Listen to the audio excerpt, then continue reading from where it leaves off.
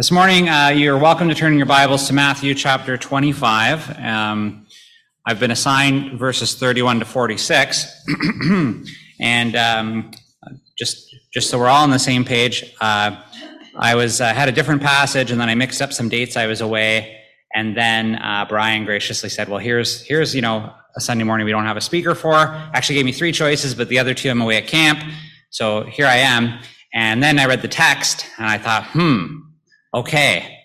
And you'll understand shortly. It's really very hard, I think, for anybody to stand up and talk about judgment on people and an understanding of future events and whatnot. But I trust the Lord will add His blessing to this time as we continue in our series of Matthew. And for those of you who are maybe visiting today, we've been working through the Gospel of Matthew, and we're now at the second half of chapter 25. I'd invite you to maybe close your eyes and bow your heads and join with me in a word of prayer before we begin. Our God and our Father, we thank you for this day. We thank you for Jesus Christ, your Son. Lord, that's all we need. Lord, we just thank you for who he is, for the work he has done on the cross in rescuing us, Father. We thank you for the very fact that he's God and man, Lord, and that by his death and resurrection, Lord, we are forgiven for our sins, Lord, and we have a relationship with you.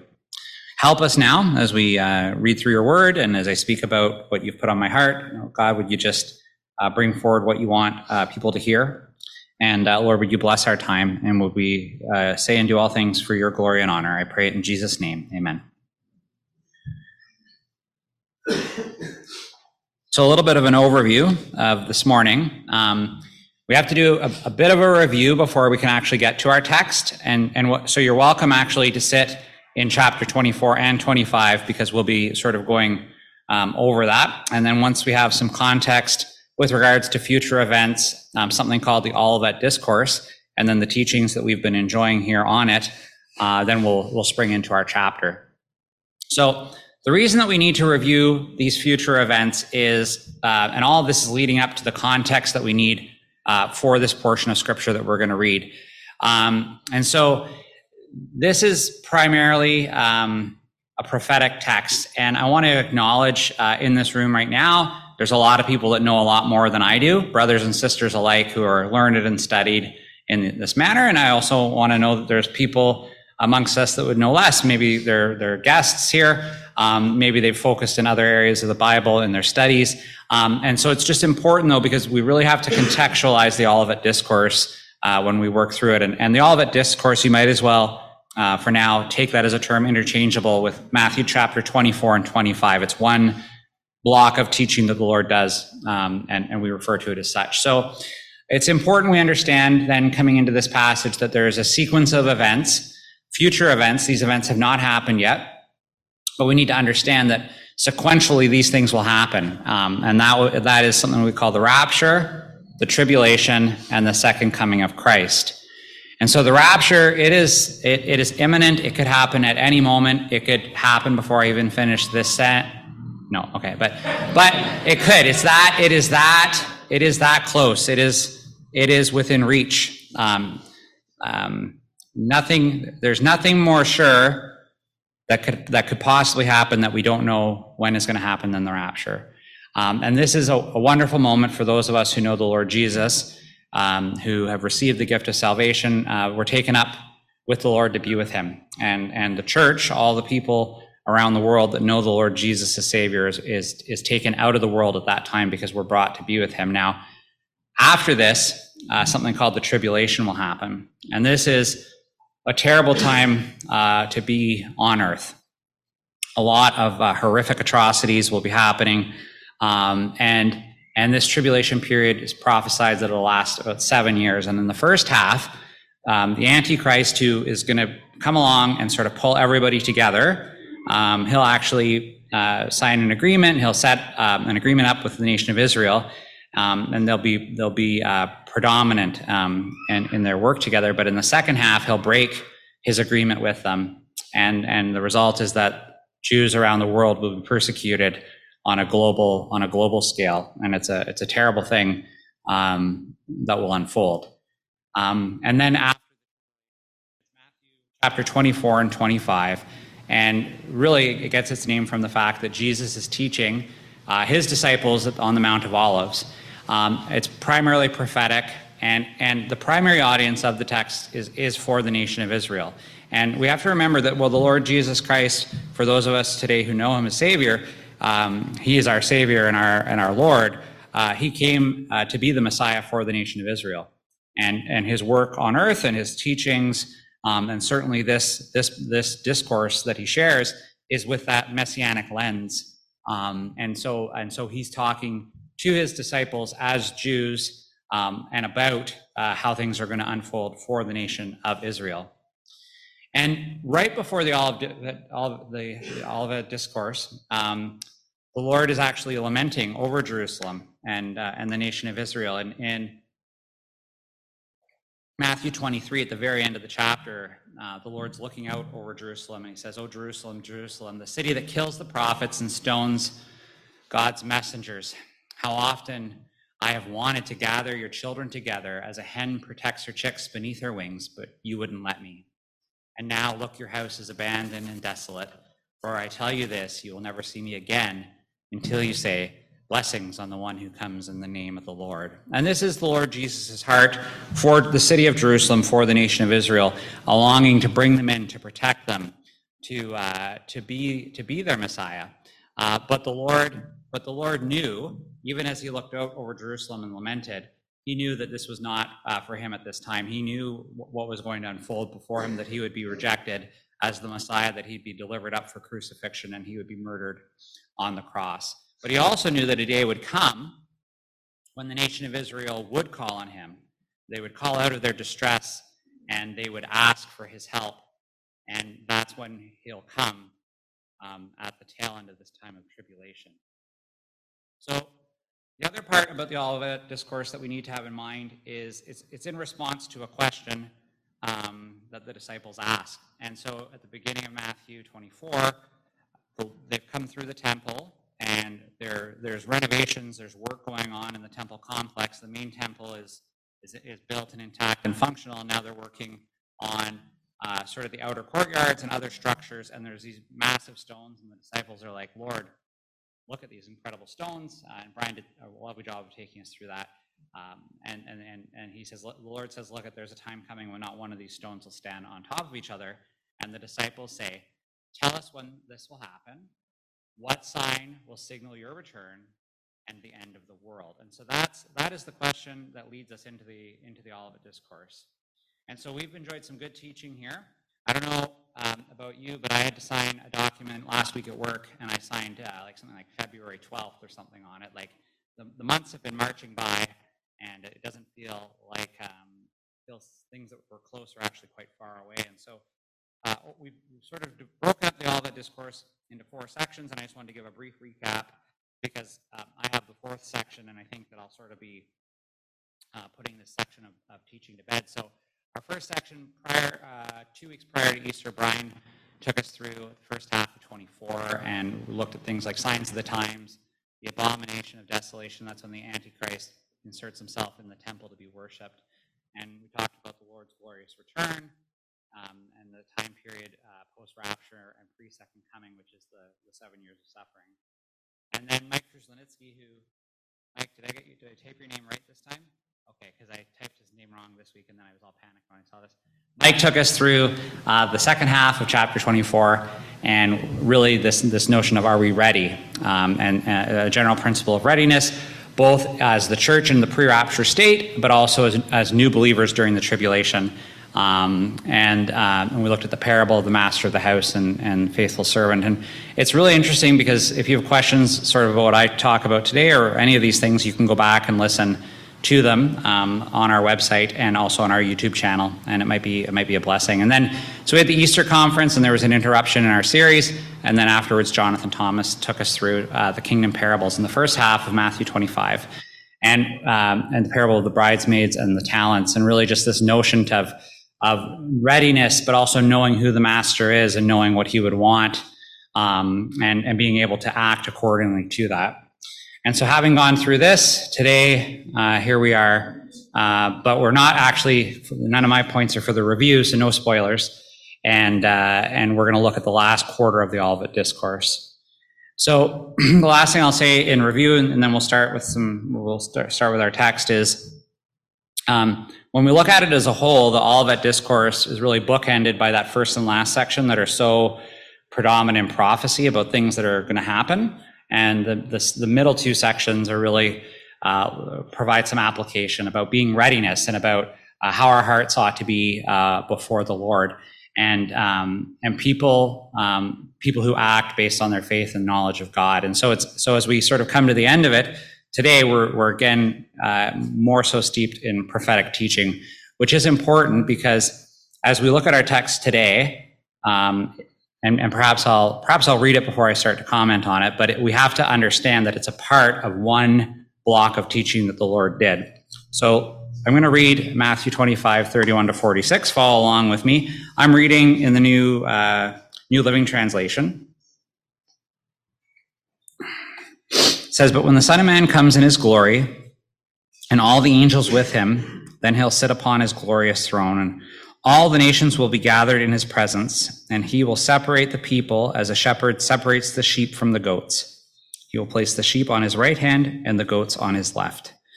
Then the king will say to those on his right, 'Come, you who are blessed by my Father, inherit the kingdom prepared for you from the creation of the world. For I was hungry, and you fed me. I was thirsty, and you gave me a drink. I was a stranger, and you invited me into your home. I was naked, and you gave me clothing.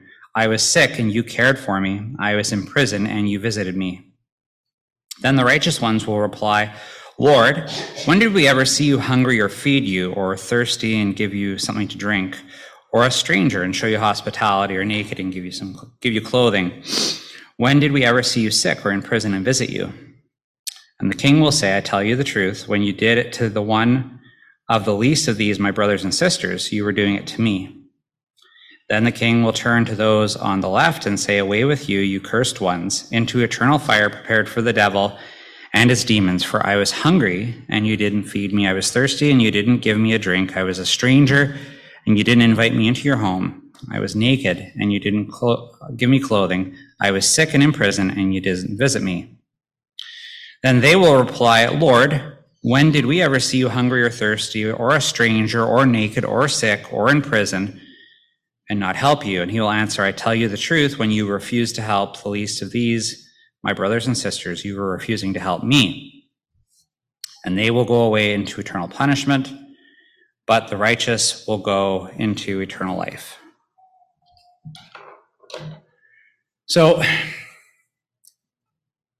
as I've grown in my faith and as I've lived my life, I've become more comfortable with being uncomfortable, and parts of this text make me uncomfortable. The thought that people would be sent away, and this is not to question the Lord's sovereignty or righteousness or his authority, but just to say I don't like that idea that people would be judged and cast away. But it's important that when we confront things like this in our walk, that we don't shy away from these passages, but instead that we lean into them.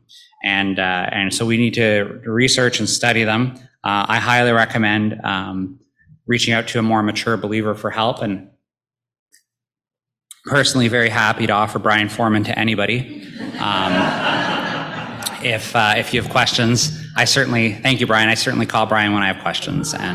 But I'm also willing to, I'll take a crack at it first, if you'd like to talk to me first. But no, we need people that we respect, and that we know we can go to for help when we have questions. So this portion here that we've just read, it happens right after the tribulation.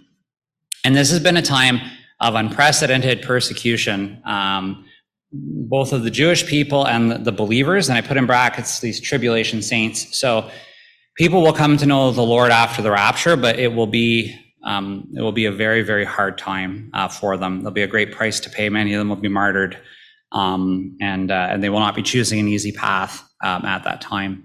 It's important that we understand, though, that this level of persecution that the nation of Israel will face will be catastrophic. And I had the privilege this week in our school. We had on April 18th, it was National Holocaust Remembrance Day, and we had a speaker virtually, Dr. Eva Olson, She's 98 years old. She's a survivor of the Holocaust, was taken from her home in Hungary and shipped 4 days, 4 nights standing in a boxcar to Auschwitz. There she was sorted, and all of her family were sent to the gas chambers except for her and her sister. They were sent as slave labor to Germany. And as the Allies advanced on Germany, they were then shipped to Bernesburg. I can't pronounce it well, but there, an army base meant for 5,000 people, 60,000 Jews locked in there with no food or water, left to die. And in the 6 days it took for them to be liberated, 15,000 of those 60,000 Jews died there. And it struck me as I was listening to her account and how she was so close to death with typhoid fever, but by some miracle survived. It just struck me that the Holocaust is a terrible, terrible thing, but what will come will be worse in the sense it'll be on a global scale and it'll be coordinated throughout the world. And that's really the context we need to have in mind when we look at this passage, because we need to see the nation of Israel and the world's treatment of them when the Lord talks about his judgment here. So we're gonna pick this apart and work through the verses together. So the beginning of our assigned passage, verse 31 says, "But when the Son of Man comes in his glory," and the Son of Man is a term the Lord Jesus uses in referring to himself. Often it accompanies more of his human traits.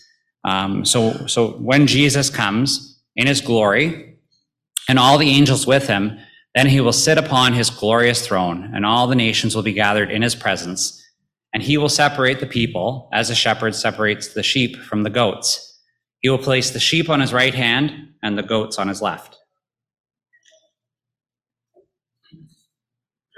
So you might be surprised, but I don't know a lot of Greek.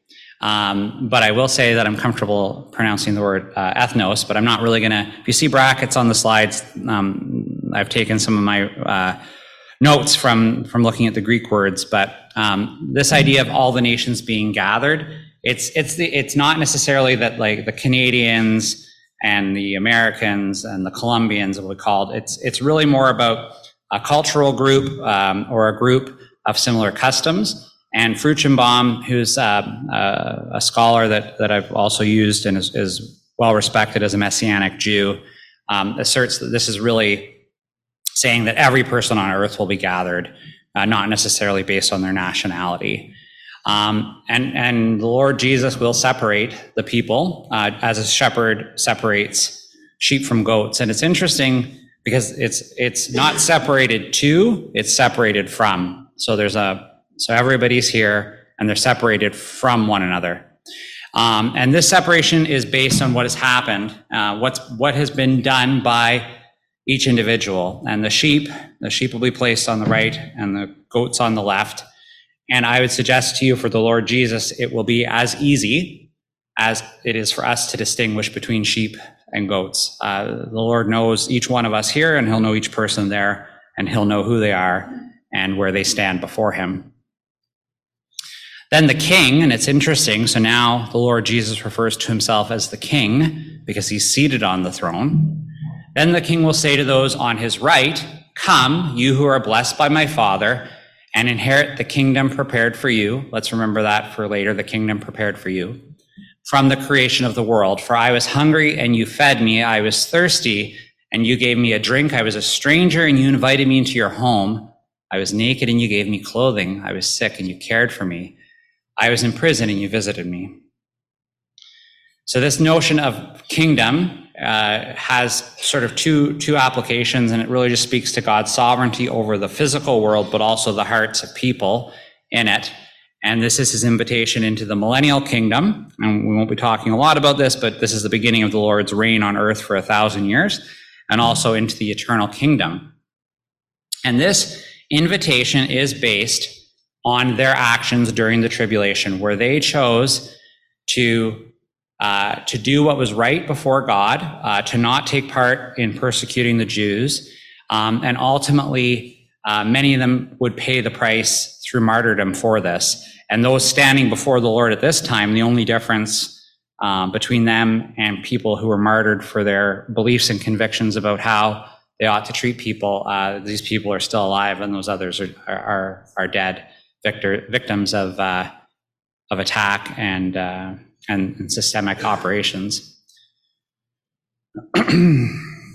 So it's interesting because if I'm in that group and I'm standing before the Lord Jesus, and the Lord Jesus says, "John, you're part of Team Sheep. You did all these great things, and now everything's going to work out for you." I might not say what they said.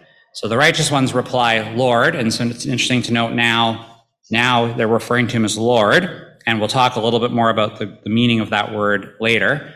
They'll say, "Lord, when did we ever see you hungry or feed you? Or thirsty or give you something to drink, or a stranger and show you hospitality, or naked and give you clothing? When did we ever see you sick or in prison and visit you?" So they admit that they don't know what he's talking about. "Lord, we've never seen you like this. So what are you talking about?" And the Lord says, "I tell you the truth, when you did it to the least one of these, my brothers and sisters, you were doing it to me."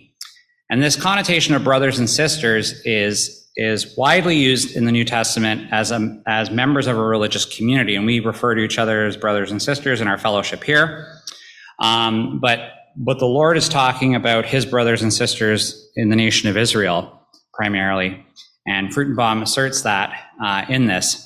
And so the metric for this judgment is people's treatment of the Jews during the tribulation, and it's very interesting then if we go back and we realize just how poor the nation of Israel will be treated when they have no food, when they have no water to drink, when they are displaced and chased throughout the world, being strangers everywhere they go, when they are naked, having no resources, no help, and no hope, sick and not attended to, in prison and not visited.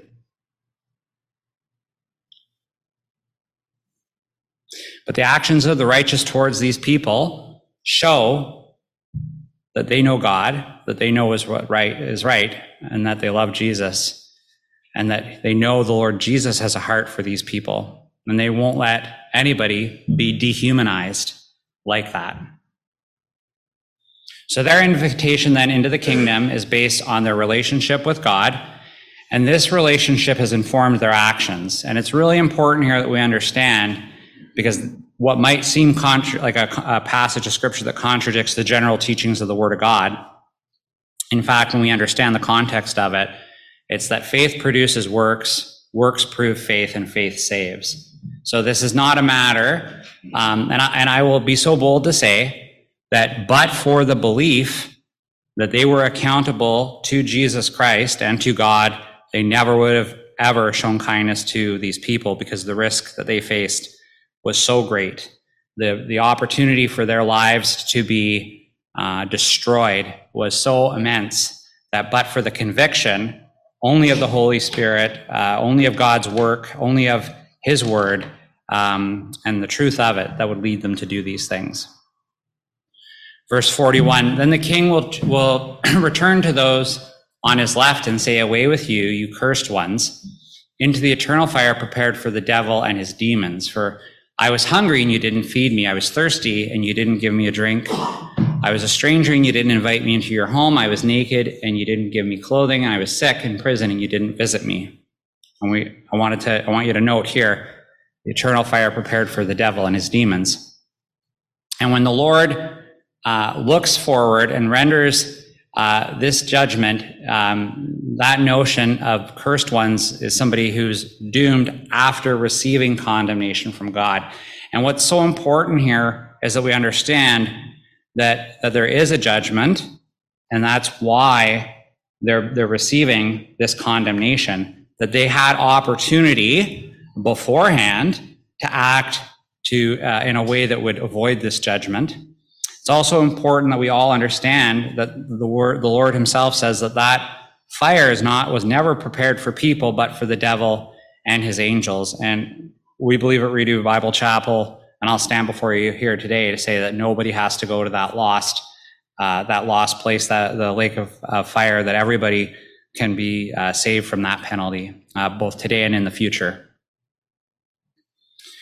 So then they will reply, Lord, when did we ever see you hungry or thirsty or a stranger or naked or sick or in prison and not help you?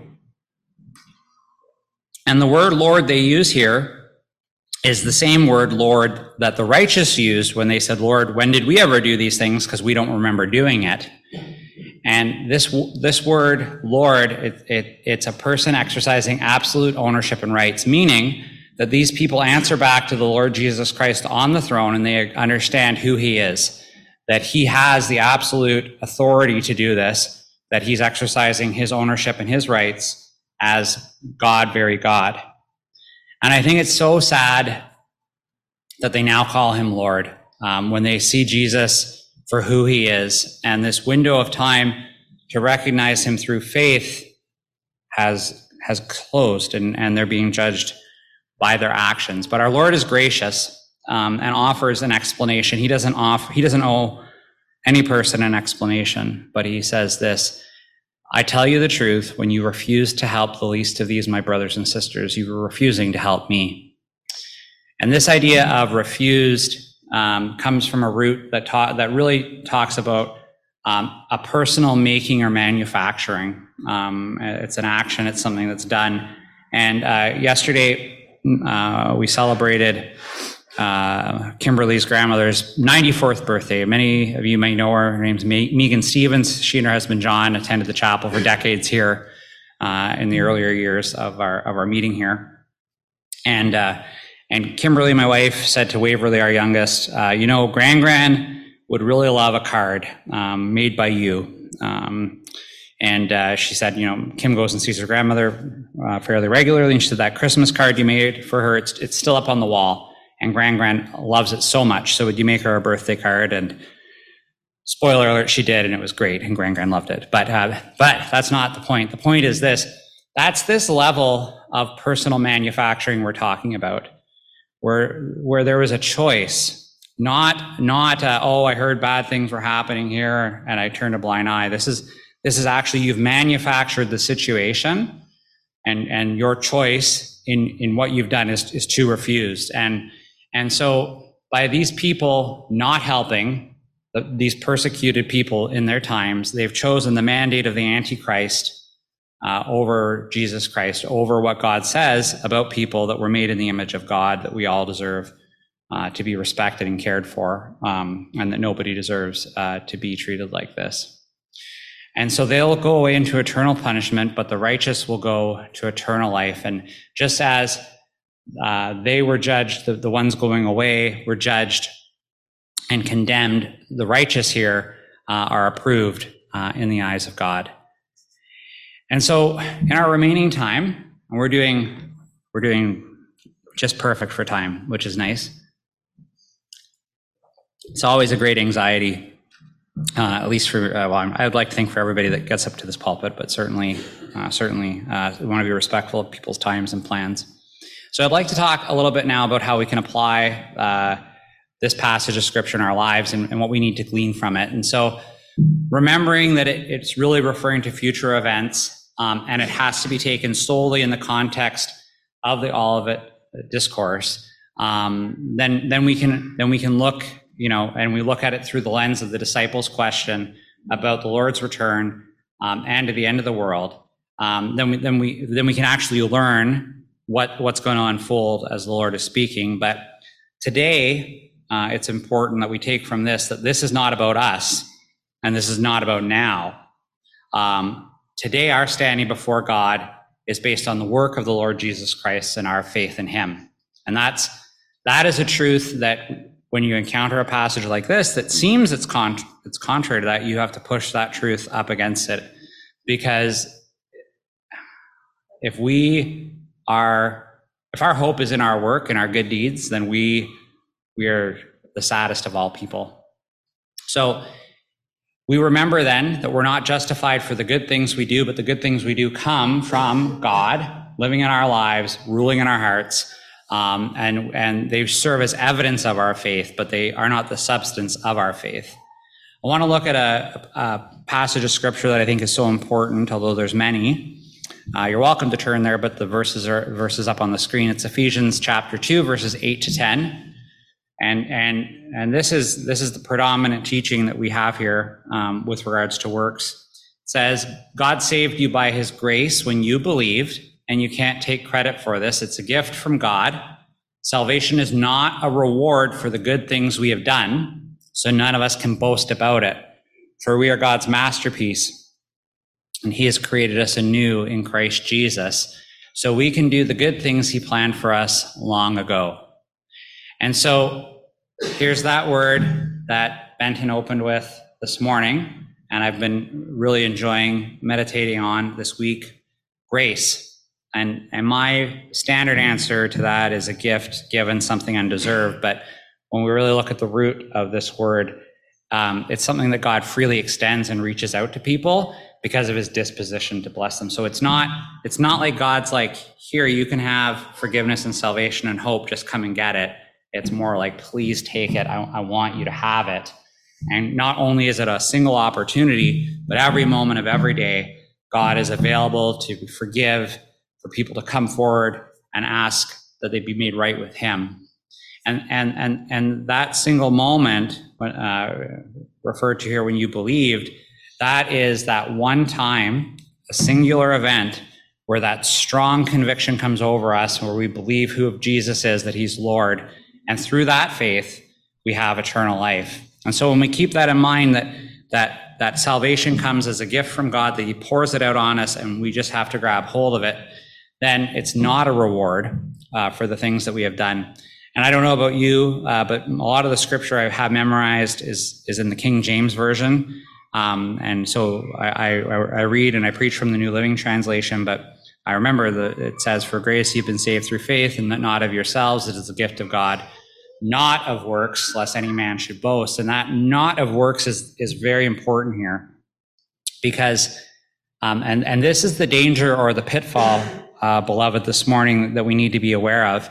So we understand that works here means actions and doing things, but the connotation of the Greek here is actually to emulate somebody else or to follow somebody else's example. And this is the danger that we face when we think doing good things puts us in good standing with God, and ultimately that if we do more good things than bad things, God will show us favor and he'll forgive us, because the word of God doesn't teach that. So the danger here is that I come along shoulder to shoulder with somebody who is saved by the grace of God, received that gift through faith, and now being influenced by God to do good things. And I come beside them and I say, well, me and this person, we're in the same spot before God because we're doing the same things. And in fact, God owns the good works that are being done in the people who know and believe in him. See, God claims us as his own, and he says that we are his workmanship. He's doing a change in us. And I think about when I came to know the Lord over 30 years ago, what a journey it's been to allow the Lord into my life, to allow him to change who I am, to speak to the things in my life that aren't right or good, and to make me suitable for his purposes. And that's exactly what this passage says, that he's planned these good things out for us to do. And so we need to recognize then that our faith puts us in a relationship with the Lord Jesus and with God, and that God does the work in us to prepare us for the good things he wants us to do. And I would challenge you this morning, if you're a believer, are you doing the good things God wants you to do? And please do not hear John says we need to do more.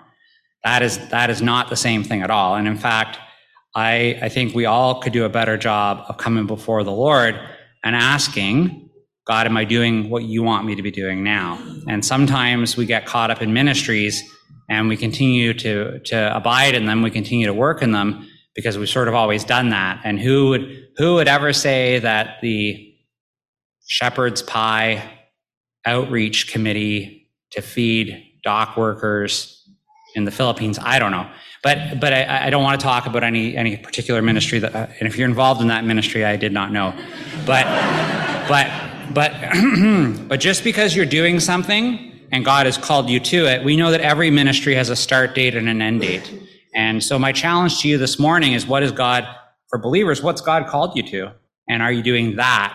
The question, I'm not asking, are you busy for the Lord? I think a lot of us are very busy. My question is, are you doing the good things that God's called you to? And are you asking him and seeking him out in that? And so we can take comfort in this passage in the last quarter of the Olivet Discourse, and quite frankly, in the entirety of chapter 24 and 25. The Lord knows what the future holds. The Lord has authority over it. But let's remember that when this second coming and this judgment happens, it's not for us today.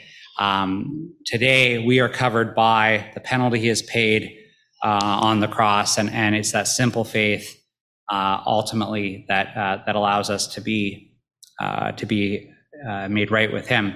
And I'll close with this comment or this anecdote because I think it's applicable, and it came to my mind this week. You know,